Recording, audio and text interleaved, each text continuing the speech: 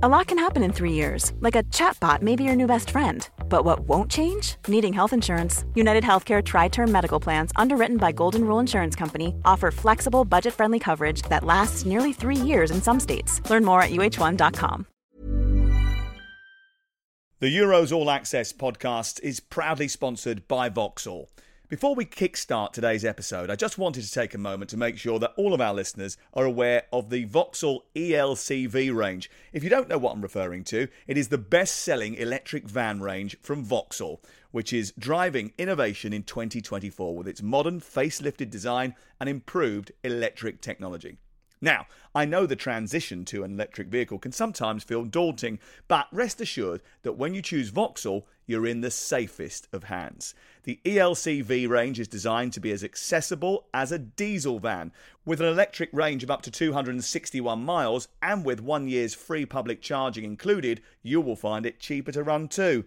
If you are already thinking of making the leap to an all-electric vehicle, then consider this your official sign. Go online and search Vauxhall electric vans today. Vauxhall's best-selling electric van range, energising a better Britain. Terms and conditions apply. Hello and welcome to Qatar for the Game Day World Cup podcast with me, Sam Matterface, alongside TalkSport's football correspondent Alex Crook and the assistant editor of The Mirror, Darren Lewis. Every day when you wake up, we've got a bite-sized special delivery from the World Cup, bringing you a roundup of all the day's action and discussing all of the upcoming games. The top stories this morning: it almost got messy for Argentina until Big Mac and Jules came to Lionel's rescue. Card count back and the drawing of lots almost decided who went through in second place. It was a good day for the Socceroos as they emerged from a group for the first time in 16 years. And today, Belgium tried to save themselves amid a conspiracy of fake news. And Germany looked to avoid being eliminated at the group stage for the second time in a row. It's the Game Day podcast from the World Cup from TalkSport.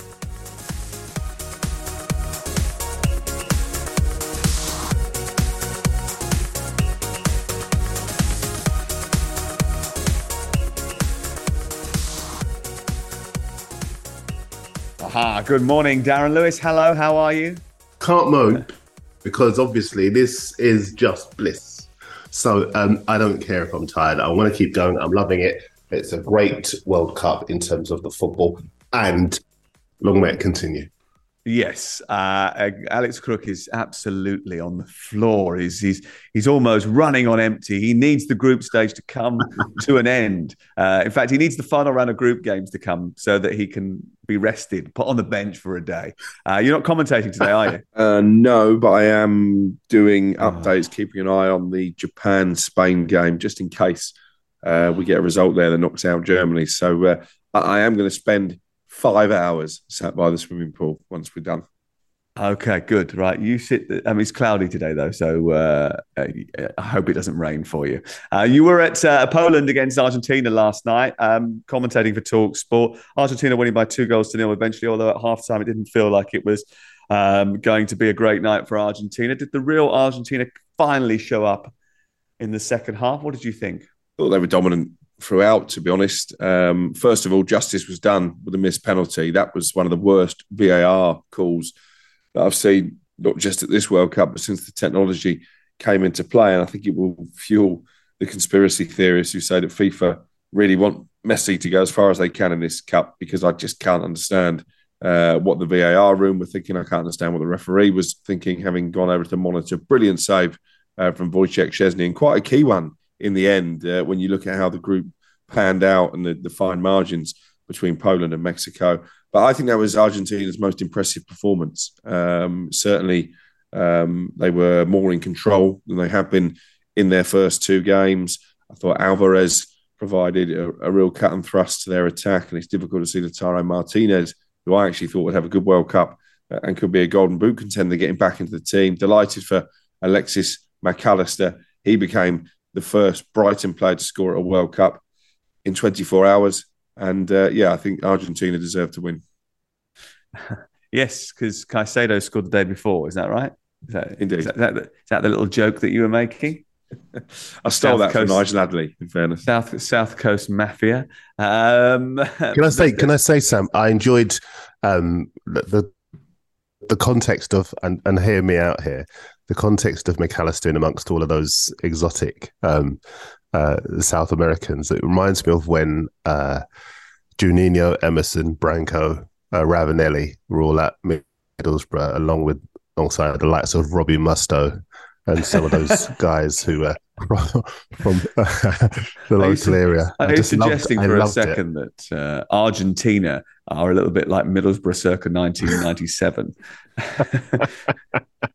And they'll get to the final and then lose to Chelsea. Right. A quick word on that Messi penalty. I mean, you're right about Danny McAlee. Why didn't the referee stick to the courage of his conviction? I mean, barely. Wojciech Szczesny comes out and brushes the face of Lionel Messi as he tries to make a save. It's not a penalty, never a penalty. Why the referee has been convinced that he has to give it from the VAR Paul van Boekel, I don't know. Conspiracy theories, as you say, already doing the rounds. But Argentina did eventually clinch top spot in Group C. Poland also scraped through to the last 16 on goal difference. We'll go into that in just a second. But the way the draw has opened up now, the Poles are going to meet France on Sunday in what will be their first knockout game since 1986. And amidst all of those stories that we've been talking about with Argentina, we forget that Poland don't usually get through to the last 16 of the World Cup. It's a big achievement for them, even though they're not a particularly good side. That is Just as a postscript to what you were saying a second ago, the dodgiest two penalties I've seen so far at this World Cup have gone to Messi and Ronaldo. Interesting that. Yeah. I think the Poles are, for me, very underwhelming. Don't need too much analysis on this because I've seen a couple of their games now. The Saudis would have beaten them with more belief. I think without the cutting edge of Lewandowski, there doesn't seem to be much there. I can't see them beating the Argentines, who have lots of points of attack. I think Messi goes through with his teammates in this one. Argentina next face the Group D runners-up Australia, and it looks like a smooth run to the semi-finals for Argentina. But hey, we're trying to predict anything at this World Cup, and Tunisia beat France reserves. So there's absolutely no reason for us to believe that any of our wall charts are going to come true. Saudi Arabia finished bottom of their group, despite the fact that they beat Argentina in their opening game. Mexico, the victors, by 2-1 in the final group game, but it was too little too late for the Mexicans. Both teams heading home. There was a point where Mexico and Poland were level on everything, level on points, level on goal difference, level on goals scored, and it was being decided by yellow card countback.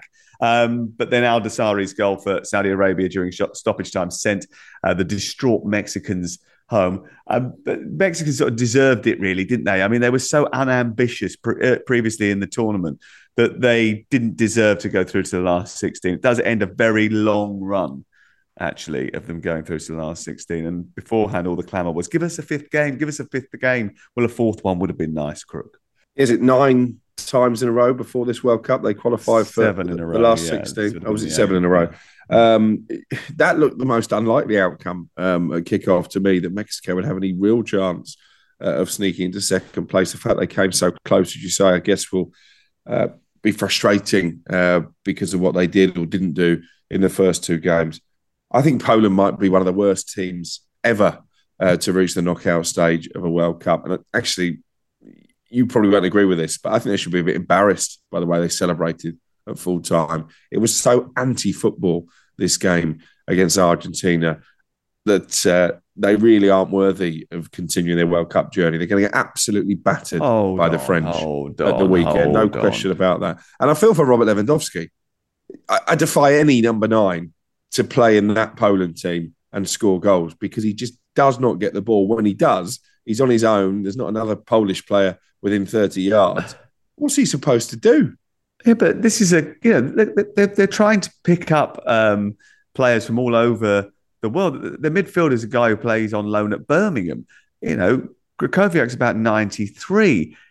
Glick's like big, heavy, probably a little bit past his sell-by date, still getting in the centre of defence. This is an ageing team, a team that's been made up of players that are not playing at the top level in Europe. And it's the first time that they've managed to squeeze through to a World Cup last 16 since 1986. They're allowed to celebrate. I mean, it's almost like against the odds stuff, really, because I think they know full well they're not the best team in the tournament, but they've managed to claw their way through, Darren. That they're allowed to applaud that, aren't they? Yeah, of course they are. I mean, I do take Crook's point. Poland are not that great shakes, and that's why the Saudis will be so sad this morning, because they had a massive chance to beat an ordinary team last weekend. Robert Lewandowski, struggling for form, only really grabbed his first World Cup goal in 4 matches last weekend. As Crook says, Poland are eminently beatable, and I think I don't understand why they find it so hard to provide the ammunition for one of the best strikers in the world. If we were playing that way with Harry Kane, the manager would be absolutely hammered. And I think I can't see them going much further than the knockout stage for me. Let's move on to Tunisia against France. Tunisia won, France 0. I mean, literally so many changes from Didier Deschamps. It was slightly strange that he decided to rest all of his big hitters. But France thought they had grabbed a last-ditch equaliser when Antoine Griezmann fired in from close range, only for the goal to be ruled out for offside. Now, VAR, taking centre stage here, the whistle had already gone for full time when they decided that they were going to rule out this goal. Tunisia are on course for a famous win. Wabi Kazri scored a goal. But it was a bit strange, wasn't it? Because the game, they'd realised that Australia's game had already ended. So I think everyone knew that Tunisia were going out anyway and France were going through anyway. But after France's celebrations died down, the referee blew the full-time whistle. Then there was time for more drama because the VAR room indicated the referee would need to look at Griezmann's goal again. The New Zealander who was in charge, Matthew Conga, decided that he was going to go over and look at the screen after being told of a possible offside. Then it showed that Griezmann was in an offside position when the ball was played over the top of the Tunisian defence. The fact that the defender got to the ball first seemed to have no bearing on the decision because Griezmann's goal was eventually then ruled out. So the game finished and it was 1-1, but then the scoreline was changed back to 1-0. Now, the French are absolutely up in arms about this. They want their point back, even though it means very little. Can someone explain to me what on earth happened there? Chaos. Pure chaos. I mean, it made for brilliant drama, especially for those of us who were trying to keep an eye on both games in the group at the same time. But again, I don't think it's the right call because the defender heads the ball away. By the time it comes to Griezmann, he's back in an onside position. It's a different phase of play, arguably. So I think the goal should stand. Obviously, it's a brilliant story for Tunisia to pick up a win against the world champions. But I think it's really harsh on France. I tell you what is quite harsh on France as well. The way this defeat has been covered back home. L'Équipe, who don't pull any punches at the best of times, have really gone for Didier Deschamps this morning because of his team selection, because of those 9 changes. France were through. They didn't need to get anything from the game. So I don't really understand why they're quite so appalled about the fact that they've been denied that goal late on. But I think it's a bit out of order on Didier Deschamps, someone who's led his country to World Cup glory, both as a player and manager, to get so much stick for a 1-0 defeat in what was effectively a dead rubber. That's unlike you to give a successful manager your support, despite the fact that they're coming under fire, probably unreasonably. I give everybody a chance, you know that. Yeah. No, but it means a lot to France to lose to Tunisia, right, Darren? It's a pride thing. Yeah, absolutely. It's there are lots of French players of Tunisian descent. Yeah. Lots of Tunisians who could play for France. There is this big brother, little brother thing, if you like, going on there. I'm in two minds in this because part of me thinks justice was done. If you were one of the other two teams hoping a strong France would crush Tunisia, then you'd have been appalled at the team selection.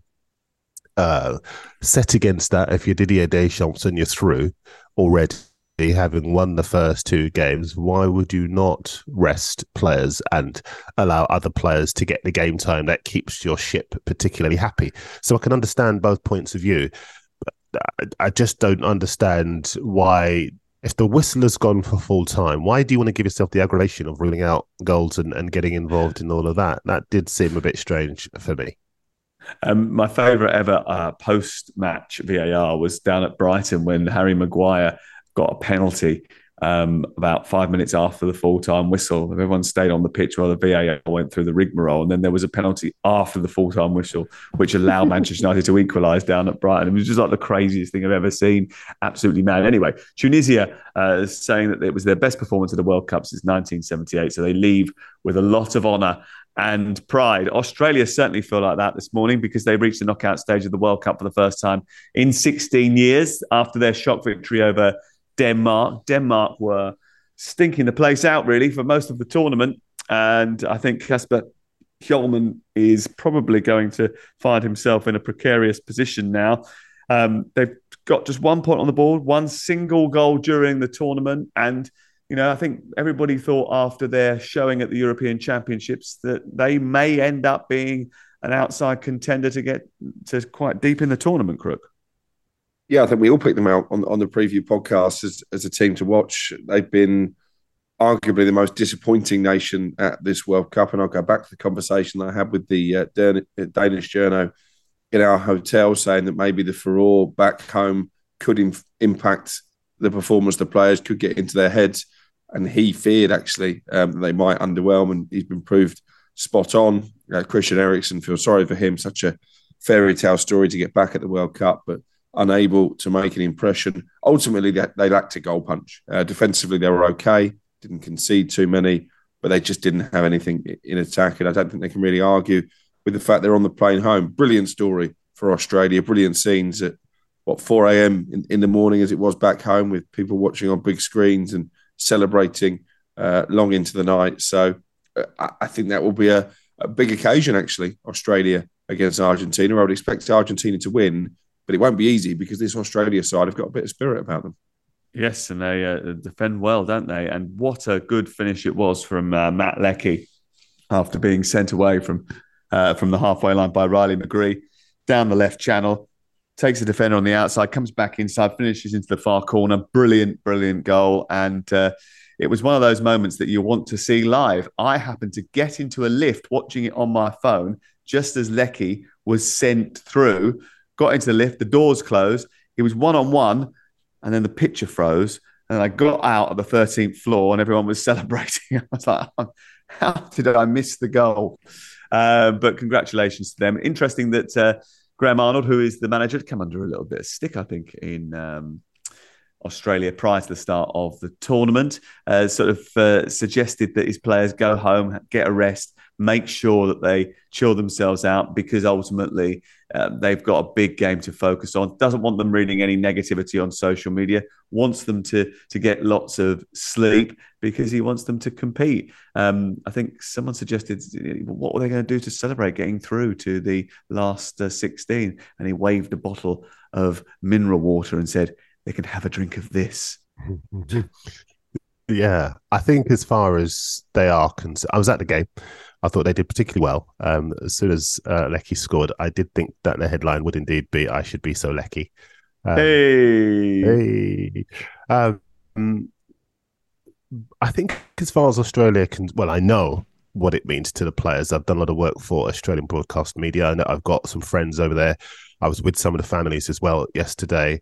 And the pride they have in this group of players is just so strong, because they've created history.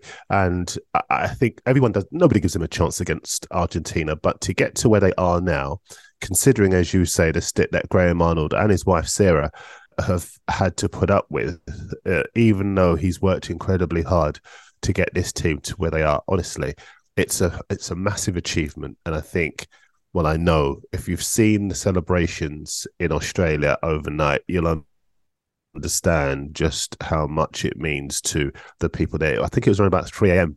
when the winning goal went in, and you can see everyone doing what people are doing in the UK and box parks everywhere, just going absolutely mental. They're doing well as a team. They're bringing through good young players as well. And whatever happens in the knockout stages, the future is bright for Australian football. Okay, let's move on to today's game in Group E: Costa Rica, Germany, Japan, Spain. And later on, Canada against Morocco and Croatia against Belgium, who are really struggling. Many of us have those stubborn pounds that seem impossible to lose, no matter how good we eat or how hard we work out. My solution is PlushCare. PlushCare is a leading telehealth provider with doctors who are there for you day and night to partner with you in your weight loss journey. They can prescribe FDA-approved weight loss medications like Wegovy and Zepbound for those who qualify. Plus, they accept most insurance plans. To get started, visit plushcare.com/weightloss. That's plushcare.com/weightloss. Hey, it's Sharon, and here's where it gets interesting. Raise your hand if you want salon perfect nails for just $2 a manicure. Yeah, me too. With the Olive & June Mani system, you can say goodbye to expensive services that take hours and hours and love your nails more than ever. I would know. I've been doing it for years. Get 20% off your first Mani system with code PERFECTMANI20 at oliveandjune.com/PERFECTMANI20. That's PERFECTMANI20 at oliveandjune.com/PERFECTMANI20. The Euros All Access podcast is proudly sponsored by Vauxhall. I just wanted to take a moment to make sure that all of our listeners are aware of the new Vauxhall Combo Electric. The Combo Electric is Vauxhall's new compact van that is made right here in Britain at their Ellesmere Port plant. Not only does the new van look fantastic and with a striking redesign, but by manufacturing the Combo Electric locally, Vauxhall is helping to support the British workforce. Local manufacturing also reduces the cost of going electric, making the transition accessible for more businesses. With an electric range of up to 205 miles on a single charge and 1 year's free public charging included, the new Combo Electric is ready to take on whatever you throw at it. Head online today and see for yourself. Search Vauxhall electric vans and prepare to lead the charge. Vauxhall's best-selling electric van range, energising a better Britain. Terms and conditions apply. Chipped over the top of the back line. Schlotterbeck is struggling here. Oh, what a goal from Asano! And Japan have turned it around. Japan, off the high of defeating Germany, they've been beaten here, and they will have to take on Spain, needing something to qualify. Back towards Dani Olmo. Morata makes it 7 with a low shot, and Spain really cut loose here. Spain win the group if they win their final game against Japan. It's Fulkrug! It's 1-1! Rising drive into the roof of the net. There's the lifeline. D-Manshaft needed. Fuller gets the shot away, and Gonda can do nothing about it. And the Costa Ricans pile onto the pitch. Germany are the only team that can't win the group, but nobody is through and nobody is out. This group is wide open.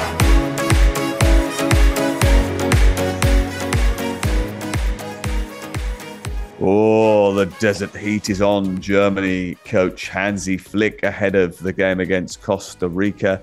Coach Luis Fernando says Costa Rica will relish the opportunity to upset the odds against one of the World Cup contenders in Germany. Listen, I don't think many people would have given Costa Rica a chance going into this game after watching even 10 minutes of their 7-0 thrashing by Spain. But there's every opportunity, actually, that Germany could slip up because you cannot rely on their own performance. They've been pretty poor, as I saw firsthand in the Japan game early in the tournament. Crook, what chances of Costa Rica got of causing pain for Germany? Minimal, I think, to be honest. You're right, the Germany weren't great in the first game. I thought they played well against Spain. We watched that at your hotel. I think out of the two, them and Spain, Germany were probably the better team that night. If they produce anywhere near that kind of performance, they'll have too much for Costa Rica. I think we're going to be seeing a similar situation in this group to the Saudi Arabia group, whereby Japan pull off an upset, one of the biggest results in their history, by beating Germany in the opening group match, and still go out, because I think Spain and Germany will both win. Japan take on Spain same time. I'm trying to get to this match. Takahiro Tomiyasu and Hiroko Sakai are doubtful with hamstring injuries. Midfielder Wataru Endo could miss out due to a knee injury. been all sorts of problems in terms of too many changes, I think, for Japan.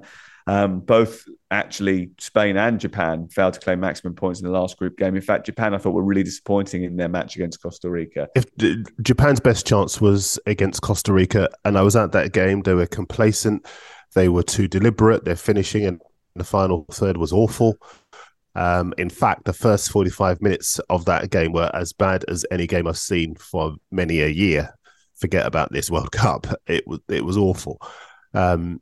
The coach made a couple of changes after the match. He said that we had to respect Costa Rica. There was just everyone's jaw dropped in the press conference because Costa Rica had just been smashed up by Spain.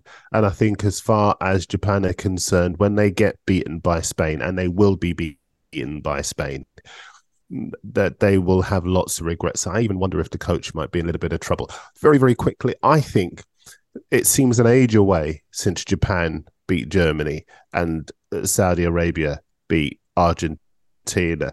The big clubs, those shocks were early in the tournament, but now the bigger clubs are starting to really find their stride. And as the tournament wears on, I think we're seeing the ones who didn't take their chances to pull off the big shocks, suddenly they're going tumbling out. I agree. And I think actually by the time we get to the quarterfinal stage, I think by and large, we're going to see 8 of the powerhouses of world and European football. I think the quarterfinals are going to be brilliant. Quarterfinals, as I've got it on my little wall chart here, which I have had to rub out and scribble around with a couple of times, are Netherlands, Argentina, England, France, Spain, Brazil, Germany, Portugal. There you go. That would be a setup for the quarterfinals, wouldn't it? The Japan keeper, Shuichi Gonda, says that facing Spain is a bit like playing a computer game.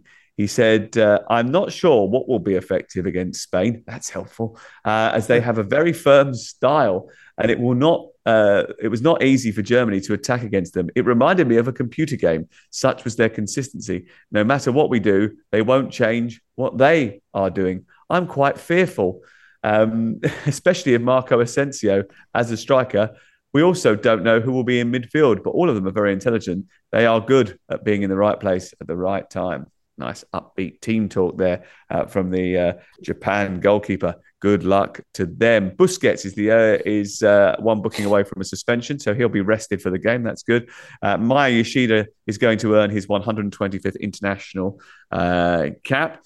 Elsewhere, Canada take on Morocco. Canada are already out, but a lot still hangs in the balance for the Moroccan side. They simply need to register a win or a draw to secure a place in the final 16, no matter the result of the other group game.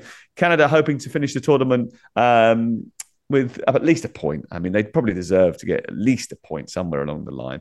They don't want to finish with 0 as they did back in 1986. And obviously they're working towards the next World Cup, Darren, aren't they? And trying to make sure that they put on a good show when we visit there, hopefully in 2026. Yeah, and when we're taking planes to go everywhere instead of the metro to go 25 minutes, yeah. I think as far as you sound a little bit downbeat about that, Darren. I mean, have you not got an Air Miles card that you can look forward to picking up some points on? Listen, we're climate emergency and all of that. You know, I love just jumping on the metro instead of having to check in, go through security, sit in departures, go on a plane, travel an hour, 2 hours, whatever, come back, then watch a game. Listen, this will be a much harder pod to do it out in Mexico, Canada, and America as it ever has been here, which has been such a... Anyway, don't get this. That's for another pod. Very quickly, John Herdman's Canada side. John Herdman's Canada side, good side, can't finish. If they could, they'd have more of a chance. That's what he's got to build on. Develop some strikers. If they do, they'll be punching their way at the next World Cup as one of the host cities. Countries. Okay, so Darren is almost making a sort of pitch to be the FIFA president and change the rules of the World Cup, whereby it all has to take place in one city. Is that what you're trying to advocate? No, one city. I mean, let's be honest. I mean, this World Cup is basically happening in one city, isn't it? Really? Let me ask you. What do you think? I actually think that when you have the Olympics, it all takes place in one city. And having been here and the way it has worked, I wonder if there is a possibility that becomes the way we do it rather than it being in a country. Yeah, because I think that, I mean, the only other difference is that the sheer number of people that come to a World Cup means that one city, there's not many cities that will be able to host it. But I wonder whether or not it's sort of like reducing the number of, as you say, climate emergency means that we don't want as much travel. So why not reduce the number of locations? So, for example, let's have it in England, but let's restrict it to the games are in Birmingham, Manchester, and London, and that's it. And then you just double up on stadiums and venues so that there's hubs rather than having this situation which you're going to get in the North American World Cup, where you've got games in Mexico City, games in Vancouver, games in Toronto, games in Dallas, games in New York, games in LA, literally covering almost a whole continent. I think the smaller, more condensed World Cup probably, I mean, Qatar has probably shown one thing, that is a good idea to have accessible matches, accessible travel. Yeah, absolutely. I mean, we almost take it for granted. I'm covering the France game on Sunday, and I'm planning on hot-footing it straight from there to go and watch England. That is a very unique situation that you wouldn't normally be able to do at a World Cup. So I think there's definitely a valid argument to maybe change the way that we do it and make this a bit of a blueprint moving forward. Okay, Croatia against Belgium. Belgium needs some sort of blueprint to get out of the group. They face the prospect of elimination. And look, the old Roberto Martinez, who sometimes, it's a great lad, Roberto Martinez, but sometimes I think he does live in a slightly different world to most other people.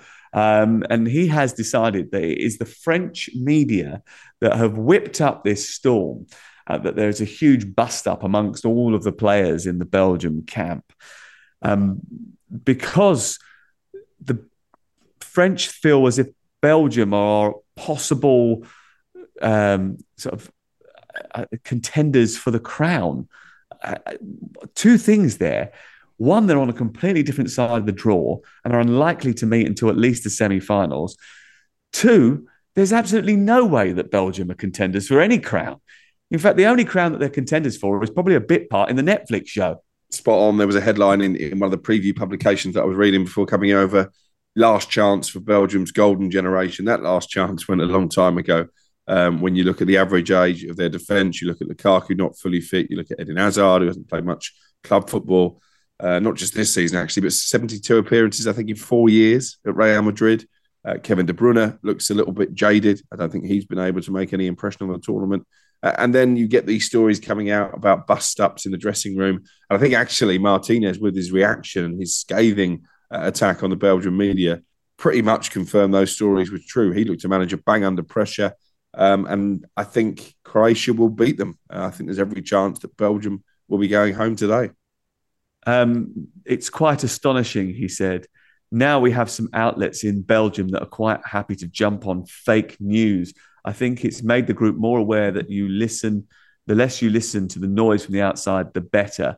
Timothy Castagna saying, we let that criticism affect us to a certain extent earlier in the tournament. Maybe we heard people saying we weren't a golden generation and started asking questions and doubting ourselves. Perhaps we lost some of the confidence.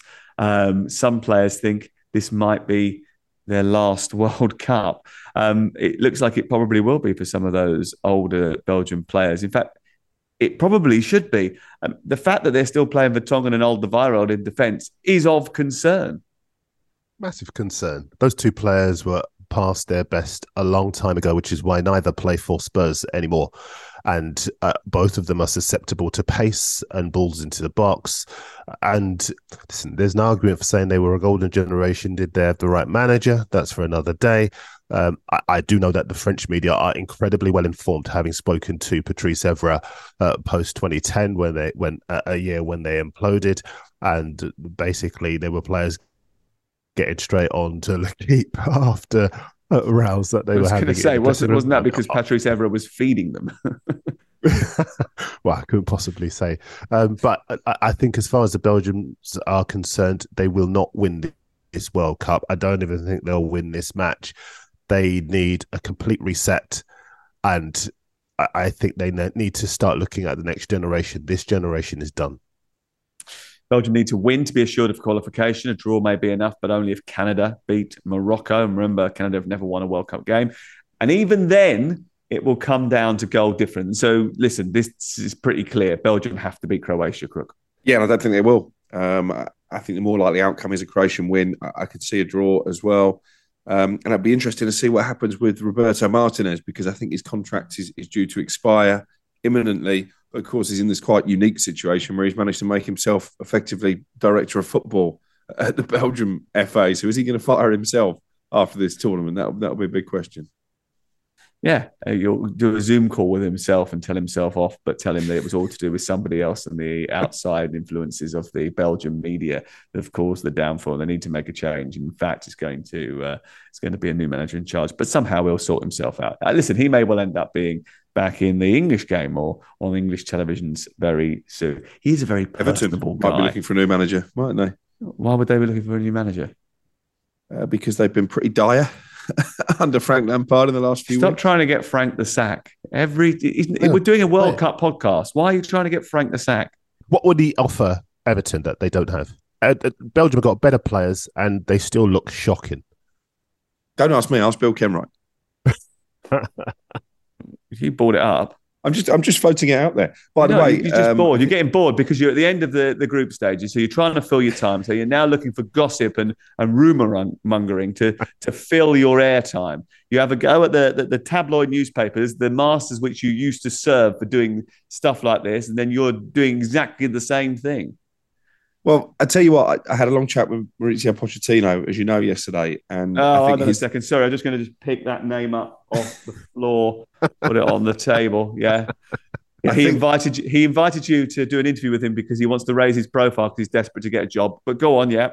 Exactly that. And I think his comments, his love for English football, the fact that he spends most of his time in London, the fact he has unfinished business, I think that will have a lot of Premier League managers looking a little bit nervously over their shoulders this morning.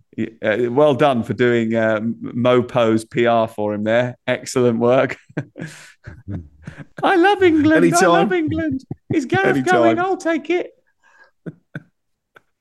What a guy. You'll fall for anything if they give you a little bit of a good time, won't you? I mean, I've never seen. Have you seen this, Darren, by the way, that he's been walking around in an Adidas wardrobe for the last 2 weeks because they took him to a game last week? Actually, it was a cracking job. Shop. Yeah, Tony Pulis over there. The good news is that they did give him some clobber because the rest of his clobber is absolutely shocking. So I'd actually rather see him in an Adidas tracksuit rather than anything else he's got in that wardrobe. Thank you very much, Darren. Alex, thank you very much. Enjoy your games today, and we will reconvene tomorrow. Brazil-Cameroon I'm doing on Friday, and we are doing England versus Senegal on Sunday on ITV, which is going to be cracking, so I'm looking forward to that. All those games available on TalkSport, of course. Every single game of the tournament is available on TalkSport, and you can listen to them via our app. So today, when there's two games at the same time, you can flick between the two stations if you've got our app, TalkSport and TalkSport 2. Tomorrow on the podcast, we'll have not only Crookie, but Kevin Hatchard as well. Kevin's very, very good at giving us some proper insight rather than just rumour mongering and trying to get people to sack.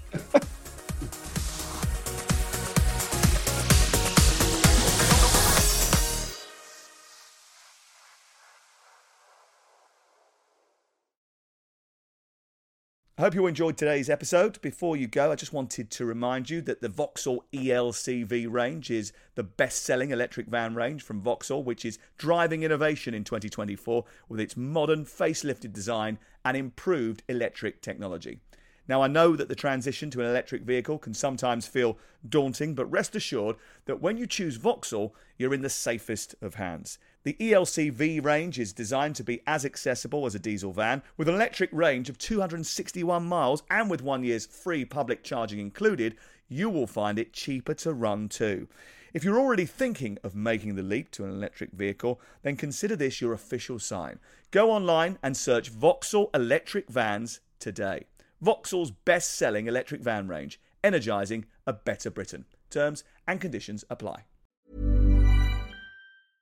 Imagine the softest sheets you've ever felt. Now imagine them getting even softer over time. That's what you'll feel with Boll & Branch's organic cotton sheets. In a recent customer survey, 96% replied that Boll & Branch sheets get softer with every wash. Start getting your best night's sleep in these sheets that get softer and softer for years to come. Try their sheets with a 30-night guarantee. Plus, get 15% off your first order at bollandbranch.com. Code BUTTERY. Exclusions apply. See site for details.